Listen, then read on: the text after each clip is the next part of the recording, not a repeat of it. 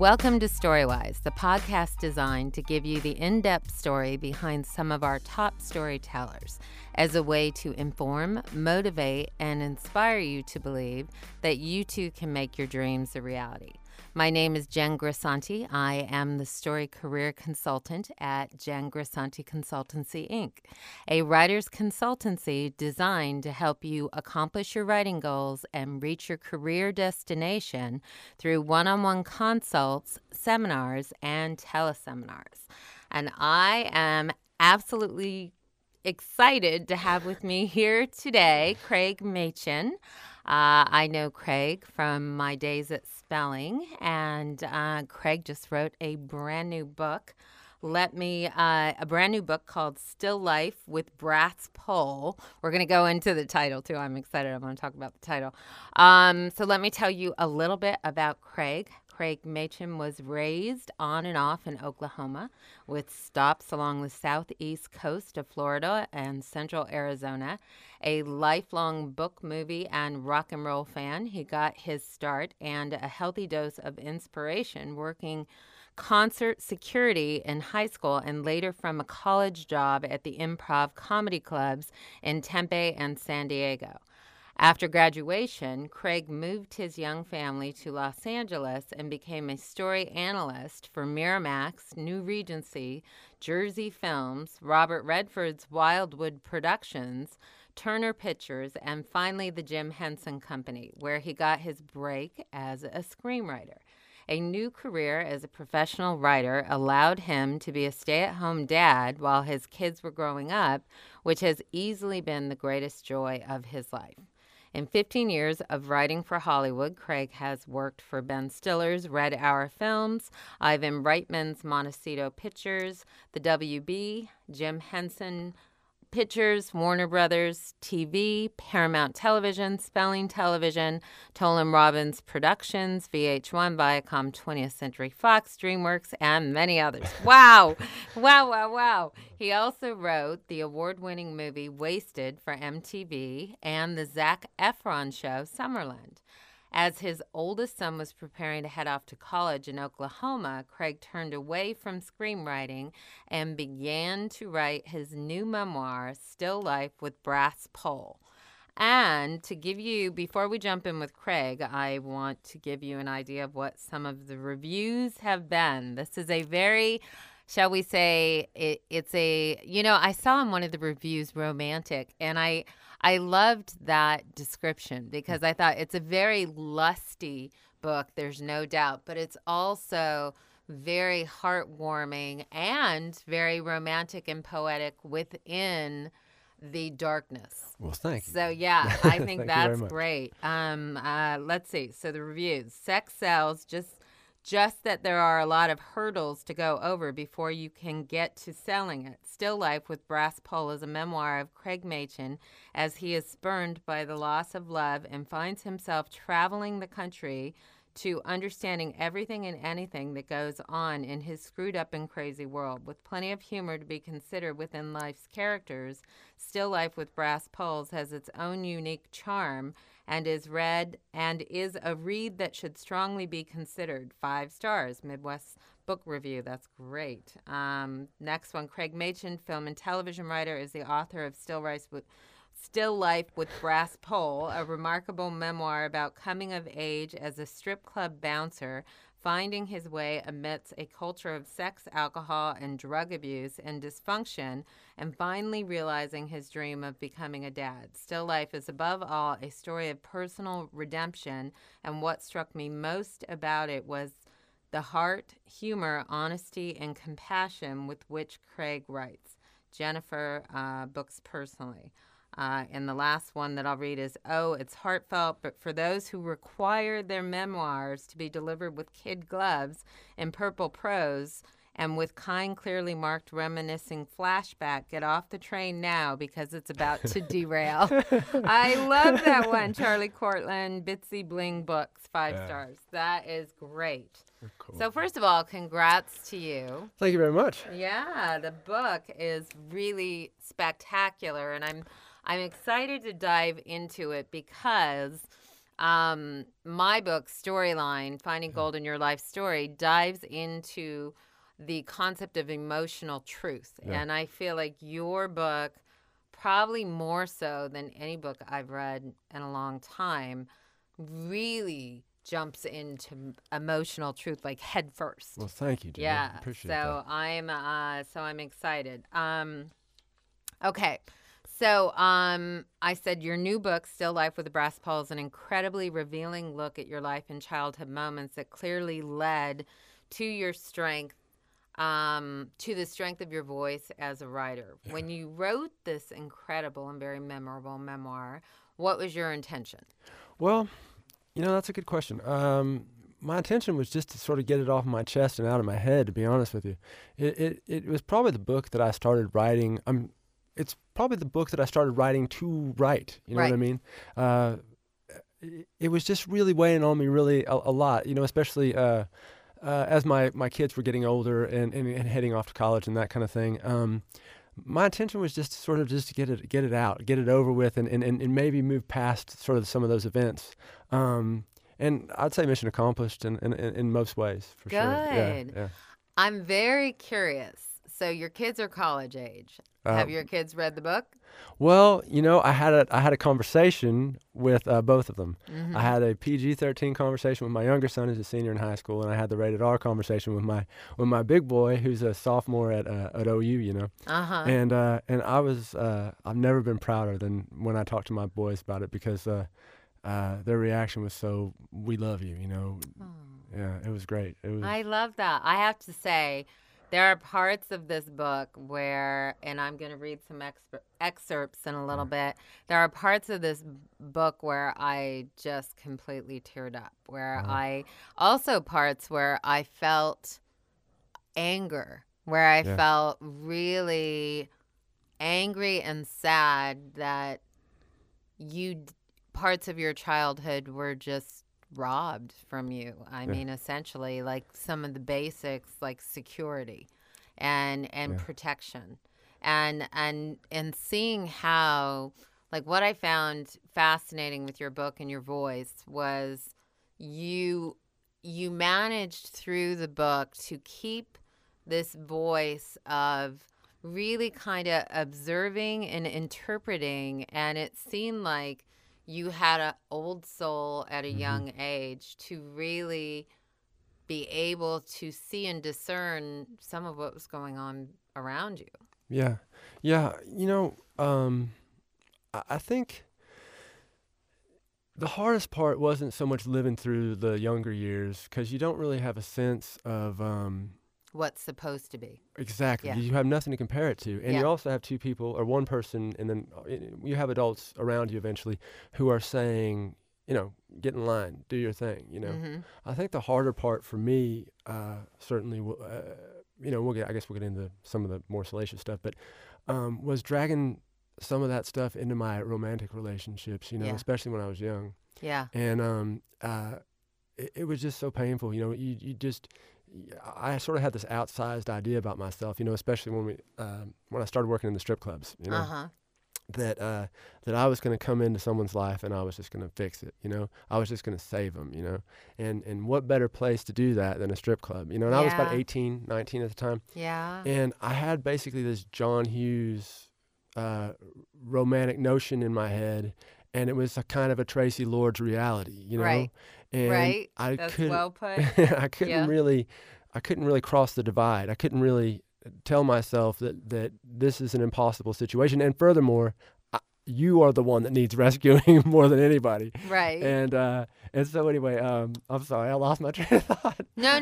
So I think I understand. I mean, when Yeah. you're thinking about the message, and you said, so when you were a child, Right. you didn't know any better. Yeah. And moving through it, I mean, there were so many pivotal things that happened. Yeah. Like when you thought about writing this book and you were formulating your table of contents, Right. what went into how you formulated that?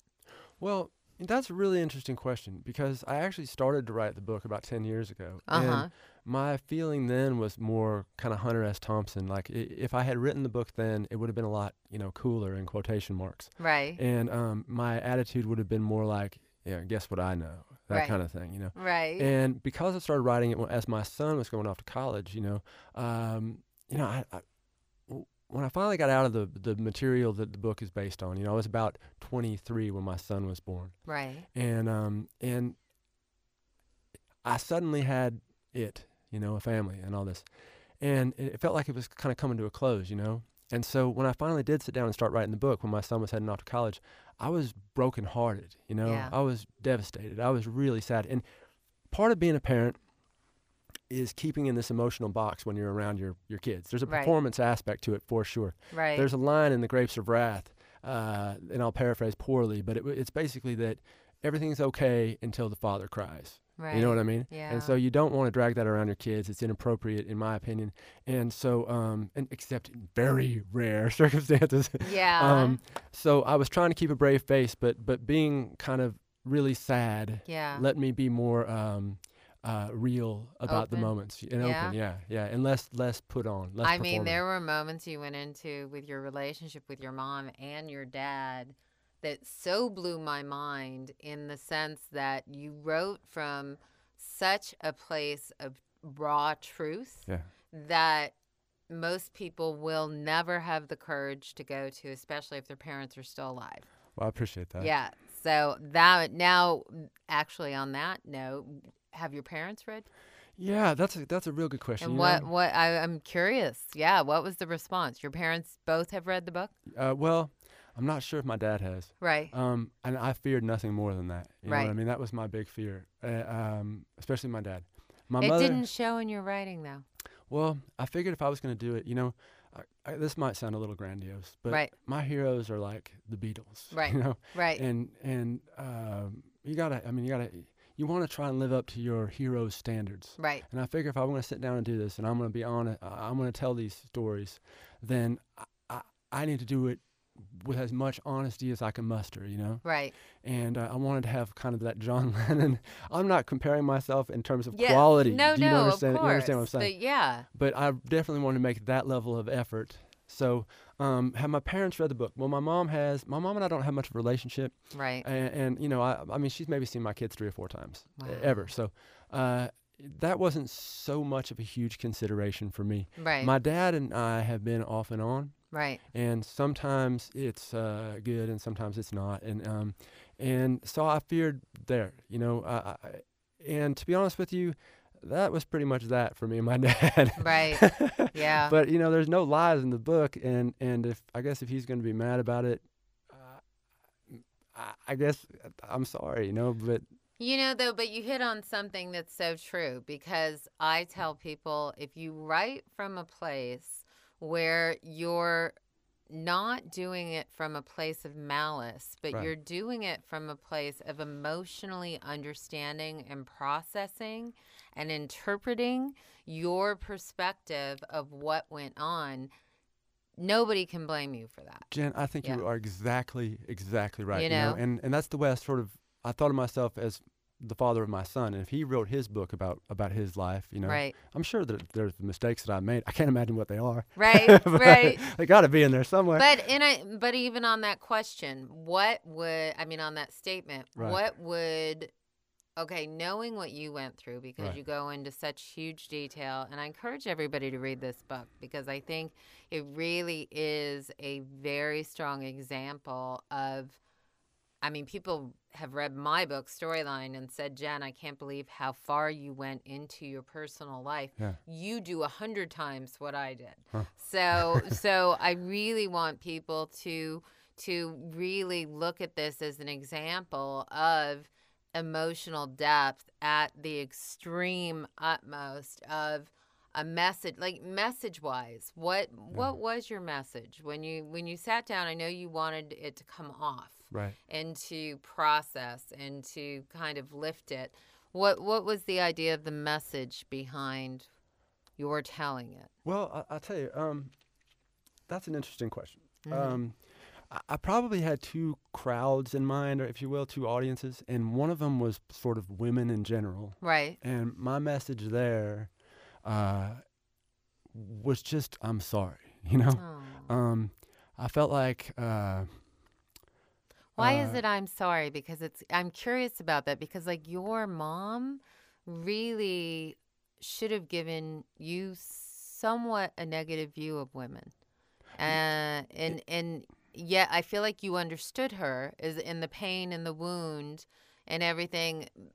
But it's interesting that you would say I'm sorry to women. My feeling about women growing up Right. was more that they were angels, you know, Right. that men did all the bad in the world, Right. you know, and that women were basically perfect Right. until men intruded, you know. Right. And so I feel like that made it a lot easier for me with girls when I was a kid and women later. But the I'm sorry would just be I felt like you know, I was alone a lot of the time when I was a kid. You know, I had my own apartment when I was about 16 or 17, and I feel like, you know, I was a big drinker, and I blazed through a lot of I blazed through probably a lot of people's lives and didn't slow down to think about what I might be doing to them. Right. You know, and That's very honest. yeah, and I feel like so there I was always thinking I wish I could have been a better person, and maybe someone will read this, maybe that knew me back then, and maybe, you know, Understand you better. Understand where you were. right, that it wasn't, you know, I mean, this will sound corny to them, but it was me, and I was a jerk, and I'm sorry. So, and the other crowd I had in mind, perhaps for obvious reasons, you know, was young guys, Mm-hmm. and I guess what I was thinking there was two things. One would be pay attention to your emotional self. You know what I Yeah. mean? It's not weak to do that. It's strong to do that. Yeah. To confront that, you know? Yeah. And if you were feeling broken up about something or not right about something, that's something you should dial in on and start to work through. For sure, you know, and a lot of the guys in, you know, the bodybuilding culture that I was in, and certainly in the bouncer culture and that kind of thing, were a million miles from that, you know? Yeah. And I sort of, even then, felt like, you know, it's weird when you're younger. Everything's so repressed. You know what I mean? Mm-hmm. And it takes you a while to get through it. And I guess the other thing, I hope I'm not rambling on. Is, No. the other thing would be just this, and this will be corny, but really, if you are lucky enough to find someone to love, and that loves you back, do that with all your might, because there is nothing 1/10 as important in this world, at least to me, than that. You know, you can have lots and lots of money. My dad had money, Right. you know, and still be a miserable bastard, you know? Yeah. And nothing has helped me or made me feel better than loving love. back, yeah. But you're like, I think when I was looking at it, I said some of the things I said. I there were moments in reading the book I felt tears welling up, my anger building. I felt so protective for you and so upset that you went through what you went through. Yeah. I appreciate your raw, open, and honest depiction of what it was to go through life with a very dysfunctional upbringing, including incest, drugs, sex, and a hunger for attention and love. Yeah. Like, that's what I felt through all of it. Like, you were talking about things like incest and drug use and sex, like almost like a child playing a game. Mm-hmm. Like, there was such an innocence because that was your reality. Right. And you were so hungry for what was on the other side of that I don't think you could even, with your child mind, know the depth of what was going on. Well, no, you couldn't. And a lot of that stuff, I think your mind will repress for you in the moment, and it will squish down until there's a safer place to handle that, you know. And so my feeling then was more, and this is probably where the white knight sort of, I'll take care of it, you know. Just don't worry. The rescuer. I got this. Yeah. That's probably where that came from. There was so much of that commonality in the strip clubs with girls that I ran into. That was always their background. You know, I mean, that is shared experiences. Definitely, Yeah. and you know, it's crazy. Yeah. I wrote a movie one time for MTV that was based on heroin addiction, and I had no real experience with heroin addiction. Right. And one of the junkies that I talked to said that if he ran out of drugs on the road, all he had to do was go to a truck stop and he could just walk through and find the guy to score from, you know? Right. And I thought, man, that kind of radar, I know what you're talking about, you know? Yeah. Same thing, you know, you Yeah. have this background, you have this hurt or whatever, and there's like, you know, this like, oh my God, this kid's like me. I could play with them, you know? It's that feeling. Uh-huh. And it was that feeling in the clubs. It really was. Okay. Yeah. Wow. I understand that, though. Yeah. Like, when I think about, you know, writers feeling isolated from one another and saying we're so different. And I do think among writers, like certainly when you go into the strip club, there are people from similar backgrounds that wind up that are drawn to a certain place. But I definitely think with writers, they'll say, oh, our stories are so different and we're not alike and this and that. And I remember saying to one writer that the one thing all writers have in common is facing the blank page.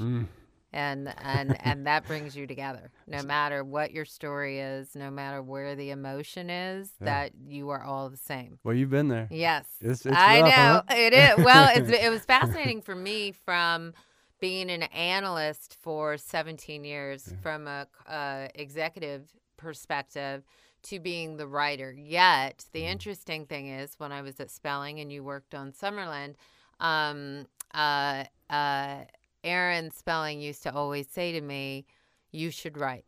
Every time I wrote him a card, I wrote notes on a script, he would always say, you should write. And for me, which I go into, is the idea that I was in a dilemma because I knew at the beginning of my career, if I had taken him up and gone the writing path, that I would lose my exposure to him as a mentor, number one, and I would also lose the security of the 401k and the pension and the security of being in a company. So I opted to go the executive path, but I think the hunger for the writing has always been a part of my spirit. You know, Absolutely, it has definitely been. And I think facing the blank page, having been an executive, I come from the perspective of people will say, well, did you get writer's block when you were writing your book? And I said, you know, it's interesting because as an executive, you have to be a multitasker and get everything done. So I came from the perspective that every time I faced the blank page, no matter what came out, it had to get done.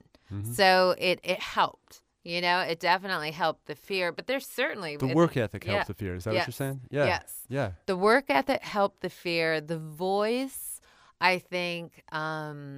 I wrote blogs for the Huffington Post for 2 years in preparation of the book. Okay. So that helped as well because it was really finding and defining what your voice is. Right. And really, like for me, I think everything your voice comes from, which is why I commend you so much, is your pivotal life moments in the moments in your life when your world was turned upside down and reality as you knew it shifted. So those are moments that I go into in most of what I write. Yeah. Because that's what connects people. Yeah, you know, I think Tim Fitzgerald says something like, again, I'll bastardize what he said, but writers have basically 3 stories to tell. Yeah. Because you've got 3 hellacious moments in your life and the fallout that happens, and you can disguise them. And, You're right. Yeah. No, I agree with that. And first of all, I want to definitely jump into reading some excerpts from your book. And I want to give people an idea because I think it's only through words that we get a sense of the depth. Okay. So let's see. The first one is, I love this. This is so, again, raw and real. Mom's love is a hall of mirrors, and I never know where she's coming from or even which one she really is. She invites me to live with her in Arizona, but only when she's sure I'll say no. She lobbies for shelter from the tempers of her husbands, but instigates with impunity. And if she says she misses me, it's always with the implication that our separation is my doing. It is exhausting and I don't want to go, but she guilted me until I agreed, then acted like she was doing me a favor. She is a master of these games, and I pity the men in her life until I remembered that I was one of them. Wow. That's so honest. It's funny too because I've dated that woman 3 or 4 times as Right, well. right. You know Isn't what I that mean? isn't that wild? It's so Yeah. wild when you look at the moments in your life. And let me grab a couple others. Actually, while I'm looking for this, let me ask you Yes. what is your favorite pivotal moment in this book? Like, where did you feel the depths of your voice coming out the most? That is a really good question. I think in the book there's a couple of pivotal moments. One was when I was 13 and I just spent this hellacious summer with my dad. My mother and my dad had just reconciled, and kind of going back through. It was really awful. It was about 4 months of just awfulness, straight awfulness, and then I got thrown out of the house, and then I got sent to live in Oklahoma, Right. and there it was kind of going back through that, and then kind of at the end of it too. The part where I met my wife, and my ex-wife, Yeah, tell us about that. Well, it was really interesting. I'd had all these, I had gotten myself into all these nightmare situations by overestimating my own abilities, Right. and it was just one after the other, kind of just these catastrophic romantic entanglements or whatever. And I met her, and she had a lot of the same issues that everybody else did in that situation. Right. But she was not a partier. Uh-huh. She wouldn't party, and she slowed me way down. As a matter of fact, the first night we went out, we went to breakfast after work one night at the Denny's. Uh-huh. I was a big spender back then. Anything you want, sweetheart. That's on me. And I love that. and so anyway, I had like a half a 8 ball of cocaine in my pocket, and I was like, "Hey, you want to do some coke?" And she was like, the look on her face was like I had just asked her to go grave robbing or something. You know what I mean? Like, Right. absolutely not. Do I want to do any coke? And so I was like, at that moment, I was like, okay, all right, let's go outside and throw this away then. You know what I mean? It cost me $150, but let's go throw it away. And so we did, And so from there, I got off steroids. I got off a lot of other bad habits, and Wow. it was not comfortable. Yeah. You shrink, and your coping mechanisms, your armor, and all that stuff just drops away. Yeah. But then the writing begins. But then the writing begins, right? Yeah. I think that now, okay, so now here, let's see. First, I want to go into the parents thing because I think it's an excerpt on your parents' personal sexual incompatibility, which I was like, oh my God, that's so observant from a child's perspective. So you write, my parents' personal and sexual incompatibility was as obvious as our next door neighbor's toupee, and try as he might, Dad couldn't do anything to make his marriage more authentic or his mother less miserable. So he gave up quickly. He would come home from work, walk straight to his bedroom, emerge to eat dinner, and then sit at the table smoking cigarettes and mashing them out in his plate while grandmother would read aloud from the most morbid stories in the paper. I thought, cool, Dad's humor is kind of creepy and graphic. Or actually, this is continuing on into another paragraph. Cool, Dad's humor is kind of creepy and graphic, but maybe this is him reaching out. Soon, though, the jokes stopped feeling like jokes, more like a warning or a sign of things to come. And right around this time, he asked me, have you ever had a blowjob? I hadn't, and I came waiting for the punchline, but it never came. By then, maybe a month after our arrival back at Boca, he had already started busting into my room, always laughing and smiling, trying to shove his fingers up my ass. That was so... These moments would happen fast, almost like he was checking to make sure he could still do it, and I was resisting and basically being overpowered, but I didn't know what to make of it or even what to call it. I knew I didn't like it, and it wasn't funny to me, but at least initially there was a nervous laughter as I tried to get my face to match my feelings and figure out what was going on. Yeah. You hit these moments in your writing where, I mean, it is incredible how you term it, how you coin it, how you process these crazy life moments that certainly at that age you can't begin to understand. It's really weird. after that happened, or in the moment there, I went out to ask my mom, because I didn't realize my father was gay at that point. Not that gay is the deciding bit there at all. You know what I mean? Right. The deciding bit's another thing altogether. But it struck me as gay behavior. Right. You know what I'm saying? Yeah, of course. The choice of me over my sister. So. Yeah. And I went and asked her, I was like, is Dad gay? And she's like, yes. I remember I was 13. I was like, what are we doing here then, Yeah. Why are you guys getting back together? Why did we just move all the way across the country to do this, And I don't know, the careful, I was careful to explain it. That was the hardest part of the book probably to write, that bit. Yeah. Because I just wanted to get it right in case, again, kind of grandiose, but if someone else had been through that, part of what happens is you kind of tell yourself, no, it didn't happen. You know what I mean? No, it wasn't what I thought it was. No, he just has a weird way of bonding or whatever, like this. And because you're a child hungry for love right, and right, approval. Yeah, and you don't want to think the worst of your parents even in that situation, you don't want to think the worst of your parents. Right. And anyway, so I appreciate the nice words about the writing. I chose my words really carefully there. I wanted to get it exactly right, Well, it's interesting because I worked with a writer recently who wanted to write a book very similar to what you wrote, who also came up in the strip clubs, and it was a female perspective. And some of the experiences that were conveyed to me were so deep and so raw from like the age of 12. And it was like, I can't wait to tell her about this book. Yeah, she wasn't ready to tell the story ultimately. And I think you definitely were. Like when you talk about 10 years ago, what if you had written it? I don't think it was ready to be birthed 10 years ago. No, I don't think so. I don't think it was. I think writing happens when it's ready. Well, I totally agree with you, and I think there's a gestation period built in, right? Yeah. That can feel like procrastination, and sometimes it is procrastination, but really it needs to gestate. It needs to, like a baby does, Yeah. And writing can be premature. I've certainly written my share of stuff that was undercooked, things like that, Yeah. This thank was ready. goodness, It was felt ready. yeah. And it shows that it was ready. Thank you. It definitely does.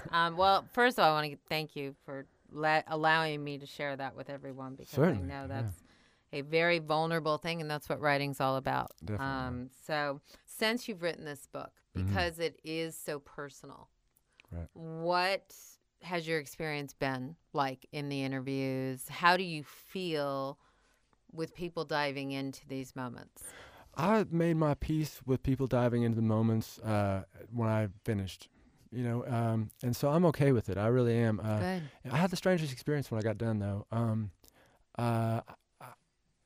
I felt so nervous before it came out, that I was going to ruin everything for everybody, And then once it came out, and especially once I talked to my sons, I felt this weight come off of my shoulders. You know what I mean? And I people probably know, shifting out of screenwriting to write a book is not the shrewdest financial decision you will ever make in your life. Yes. You know what I'm saying? Yes. Screenwriting has... I do know what you're saying. Right? Yes. Screenwriting has benefits. Yes. There's a union. Book writing is not that situation. And book writing is not lucrative. It's for the love of the art. Exactly. Yeah. And but I felt this massive weight come off of my shoulders. I was overbuilding a chicken coop for Mother's Day with my son for his mom, and I was like, wow, it's all right. It's okay. Yeah. Everything's fine. And I met some great people through it, and are you going to do like the speaker route? Like when I think about something like this, I mean, you could be an incredible motivator for people who've gone through similar life experiences. Is that something that you like the idea of, or no? Actually, sure. I would talk to anybody. I do a lot of teaching and like writers conferences and stuff. I'm teaching. Right. I'll say shout out to my kids right now. I'm teaching a class at the Orange County High School for the Arts right now. Television production. Oh, great! Oh, they're just the greatest people in the universe. I just love them so much. Oh, that's sure. great. I'd love to do something like that. Maybe I should talk to you about it. I'm a terrible self-promoter. Yeah, no. I will tell you all about it. Do you know what I look at promotion as? Yeah. Here's how I view promotion. When I got into this 4 years ago, the marketing, and then certainly when I wrote the book, my feeling was what I know about my book is that number one, I think it can help people open up to the concept that everything they're looking for on the outside is inside. Right. So for me, for them to simply get that message, if it means me self-promoting, knowing that the breakthrough can lead to them making a lot of money and finding their voice, then I will self-promote. Yeah. Like, that's how I view self-promotion. I view it as, for you, the information that you're going to give people that can help them with their lives and know how to move past a certain type of trauma is invaluable. So when you look at the message and you go, if the message is good for the betterment of all versus just being about you, then self-promotion has a whole different meaning. Well, that's a great way to look at it. You know? Yeah.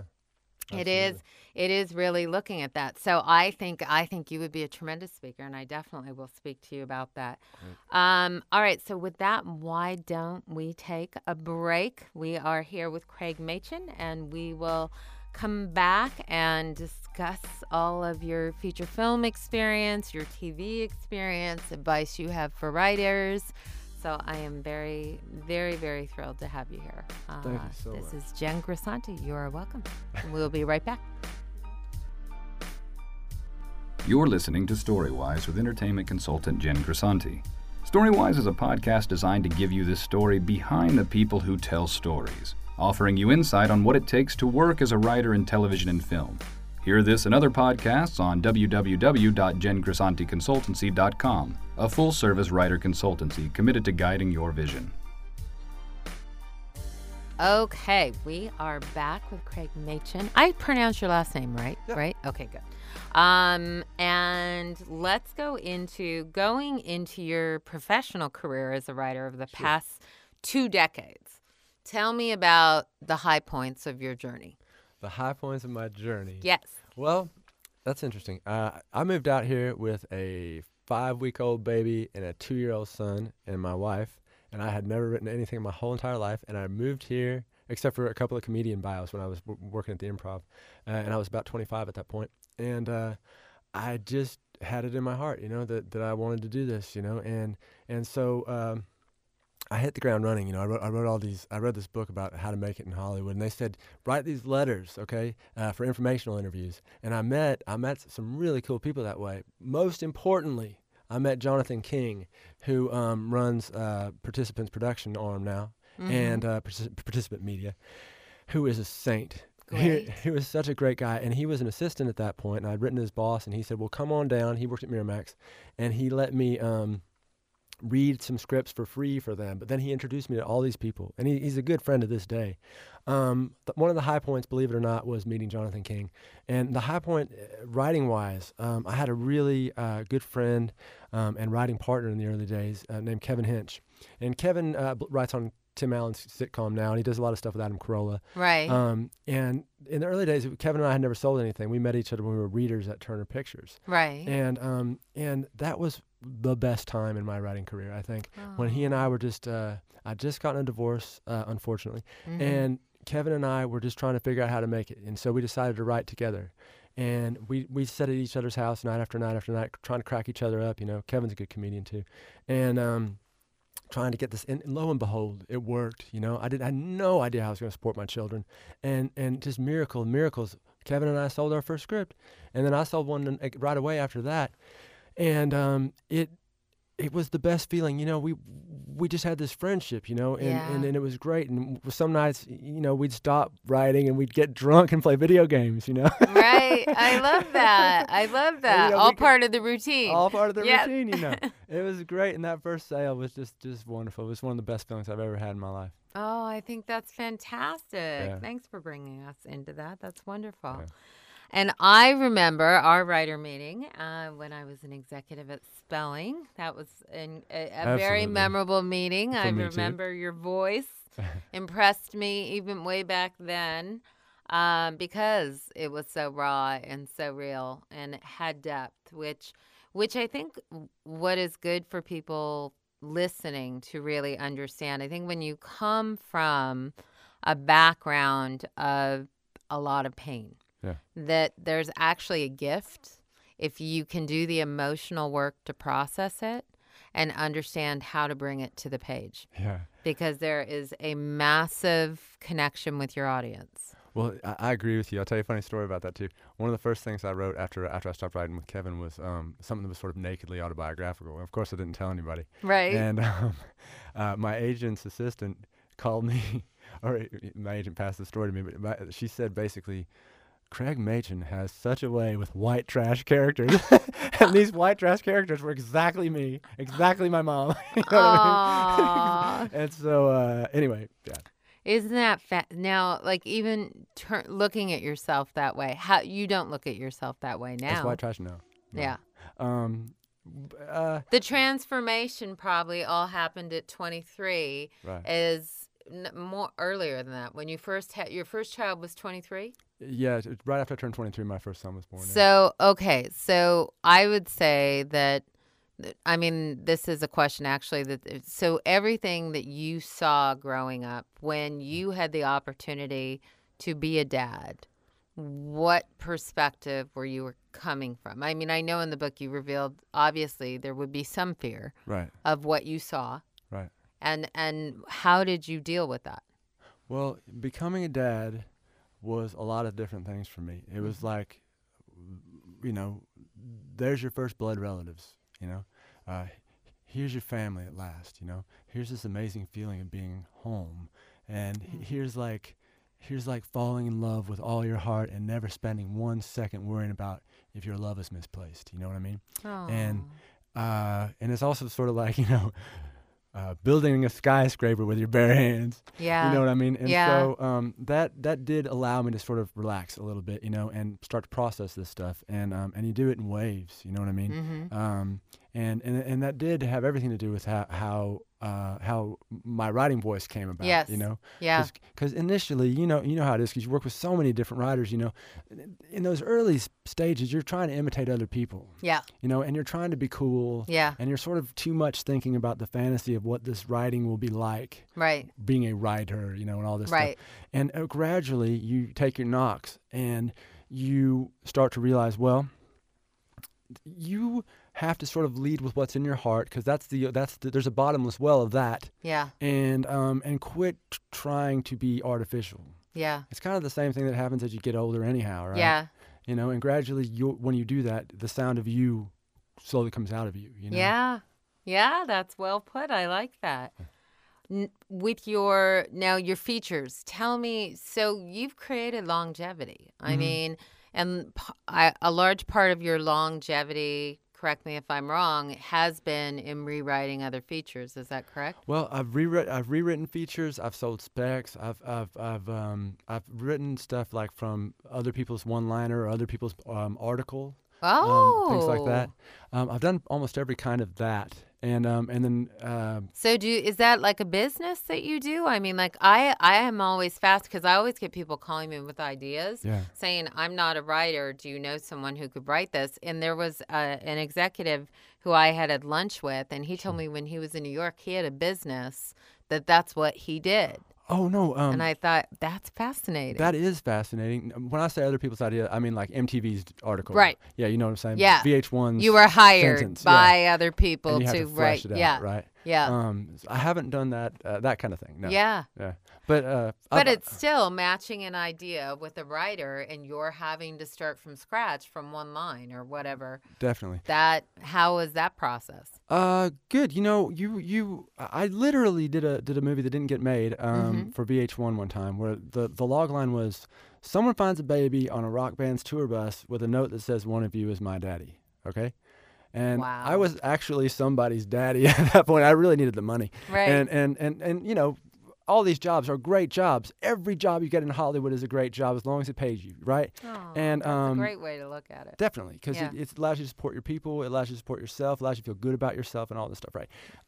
That sentence got modified slightly when I got hired to, somebody finds a baby on a rock band's tour bus with a note that says, one of you is my daddy, at Christmas time.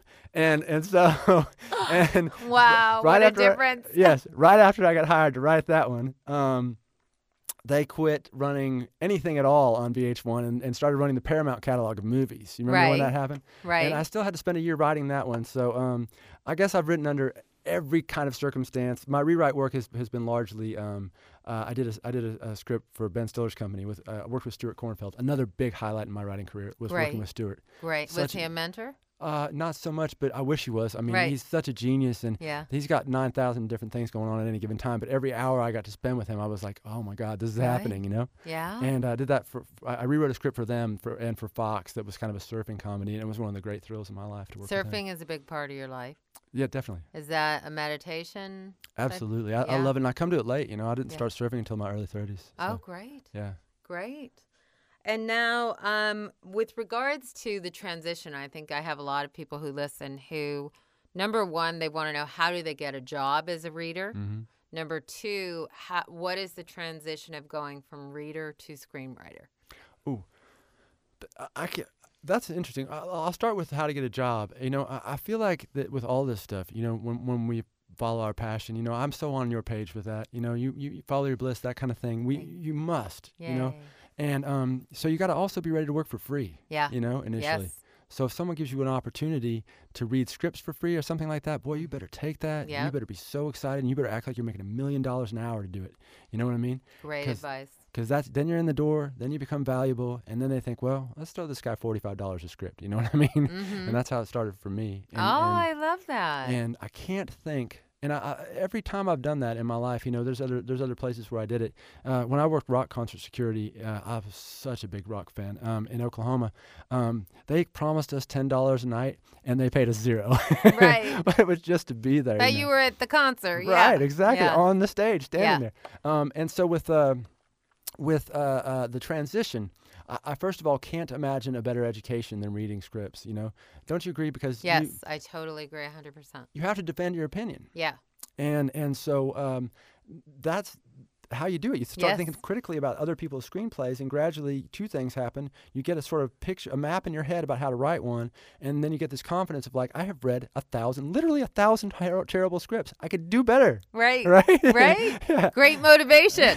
Right. Right. And so that was how to make the transition. And I'll tell you something else.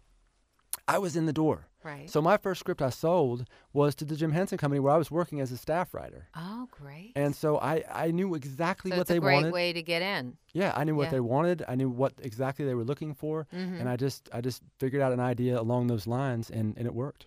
Oh, I love that. I love when writers make use of, like I remember recently, probably within the last 6 months, I have people who come to me from time to time saying, Jen, this is what I'm looking for. Do you know any writers who have this? And I'll post it on Facebook. And I posted this one thing that a guy, he had the financing. He was looking for a comedy short that was got Born Identity-like, action thriller short. And so I put it on Facebook, and I can't tell you how many writers, and this is what I was impressed with, how many writers said no because they didn't have it versus the select few who were like, I don't have it, but I'm going to write it. Yeah. And I'm going to send it. And I was like, that's how you make things happen. Can I ask you a question? Yeah, of course. I have this theory that like gumption will get you further than talent. Yes. What do you think? Yeah, I agree because I had this conversation today. I said, you know, when I think about all the writers that I've worked with and the ones who have sold pilots or staffed or sold features versus the ones who have not, and I try to think of what is the common thread, because my honest feeling is that there are talents on both sides. Right. There are talent. So it's not to say one is more talented than the other. My opinion is that the thread is belief in self, right, and gumption, essentially, knowing that it's going to happen and making it happen. Right. Yeah. So I definitely believe that, because otherwise there's no other excuse when you see that these incredibly talented writers, and it's not to say, I think there are plenty of talented writers who have a ton of gumption, who still are not in the right place at the right time, and the universe is not conspiring, maybe because the universe doesn't want them to do this.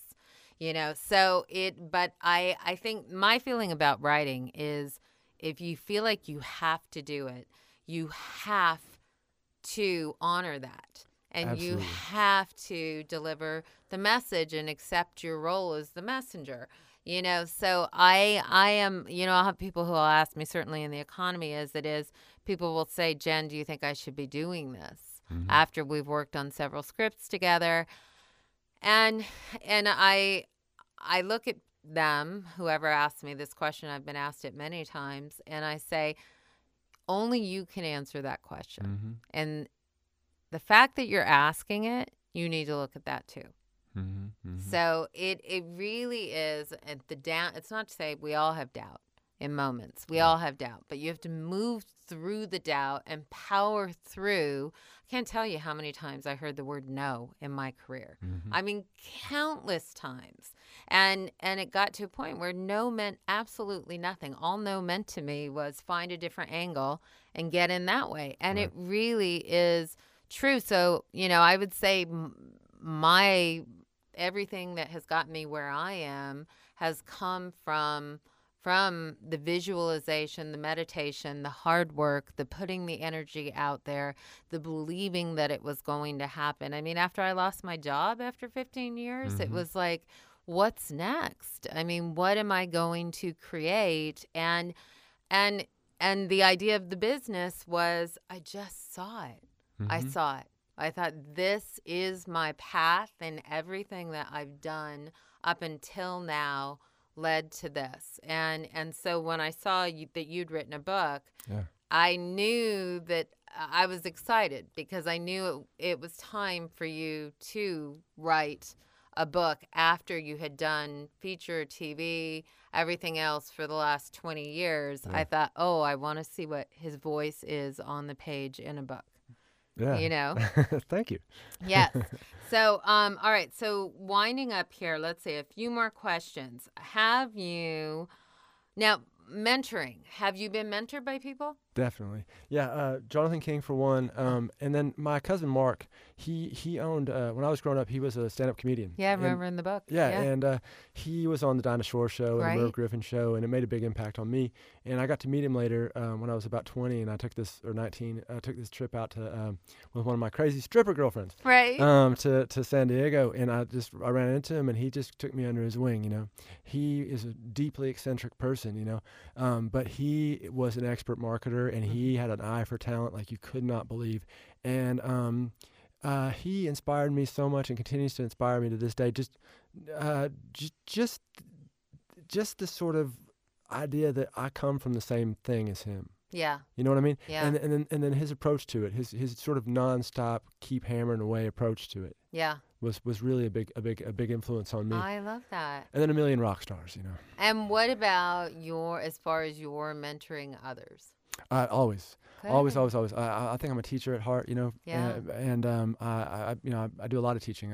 Again, at writers' conferences, and I teach at the Orange County High School for the Arts, and I always, coach the soccer teams. Can people go to your website and find out where you're going to be? Or Or is it on your website? I'm not going to be anywhere. Yeah, but I'll be at my in the house. in the future, that's true because these teaching are more private teaching where Oh. people are apart. Well, But you talked about writer conferences. Yeah, I do these. They're kids. They're for kids. I do it for Oh, I this love thing called that. the Young Writers Conference, and we go to schools and teach kids how to write stories. And I love that. do that kind of thing. And Good for you. Thank you. That's great. Yeah. But so people know about your book. So should they buy the book on the website or should they buy the book on Amazon? Amazon's great. It's also on Barnes and Noble and iTunes, and Amazon's my favorite. Great. And let's see. So last question. Yes. Advice. Yeah. Like looking at, if you were talking to yourself at 23, knowing what you know now, Mm-hmm. how would you guide your path? I would say stop drinking a little earlier, Craig, because you're wasting time, man. And I would say, though seriously, I would say follow your passion in life, because you are going to, and happily I did. You're going to be miserable if you don't. And can I tell you one quick story? Of course. When I was in Arizona and I was running the improv out there, just as I was finishing up college, I was red hot miserable. I felt like I was in exactly the wrong place in my life. And, I was happy being a dad, but I felt like, no, I cannot stay here. I cannot stay in Phoenix. I can't, and I hadn't written anything yet. And so I hired a psychologist, and I went and I sat in that room with her, and she helped me in some ways for sure. But then I said, I have this thing in my heart where it just tells me I want to be a writer, And she said to me, yeah, but you're not a writer, are you? And I said to her, no, I'm not. And then I'm so glad I didn't listen to that good advice. You know what I mean? I love that story. So anyway. Do you think your intuition told you that writing was your path? Without a doubt. Okay. Absolutely. So trust the intuition. Definitely. Great. That is a fabulous note to end on. And I am going to, let's see. So one more time for everybody. Craig, this is Craig Machen, Machen. And his book is Still Life with Brass Pole. Yes. And I highly, highly recommend this book. And I want to thank you so much for joining us. Thank you for having me. So excited to see where you were, where you are, what you've done, the growth in your voice. And really, it's a pleasure to see things all coming together. Well, thank you, Jen. I really appreciate it. You got it. My pleasure. This is Jen Grisanti, and let me think. Announcement-wise, this Saturday, October 22nd, I am going to be speaking at 2:30 p.m. I forget the name of the library. It's on my website. It's for GLAS, the Greater Los Angeles Writers Society. I'm going to be doing a seminar on storyline. And then there's something after the event, and there's going to be book signing and all that. So if you are in the LA area and you would like to attend, you can either look up the GLAS website, www.glaws.com, or look up my website, jengrisanticonsultancy.com, under events and seminars. And I want to thank all of you for joining us today. It's been great, and I'm very excited about all the information that came out. And this is Jen Grisanti of Jen Grisanti Consultancy, Inc. You've been listening to Storywise with Jen Grisanti. If you're looking to get to the next step in your career and need a guide who has been there and knows what it takes, go to www.jengrisanticonsultancy.com. On the website, you can also find the latest on writing programs, feature film festivals, and other writing competitions. This podcast was recorded at the studios of Icebox Logic.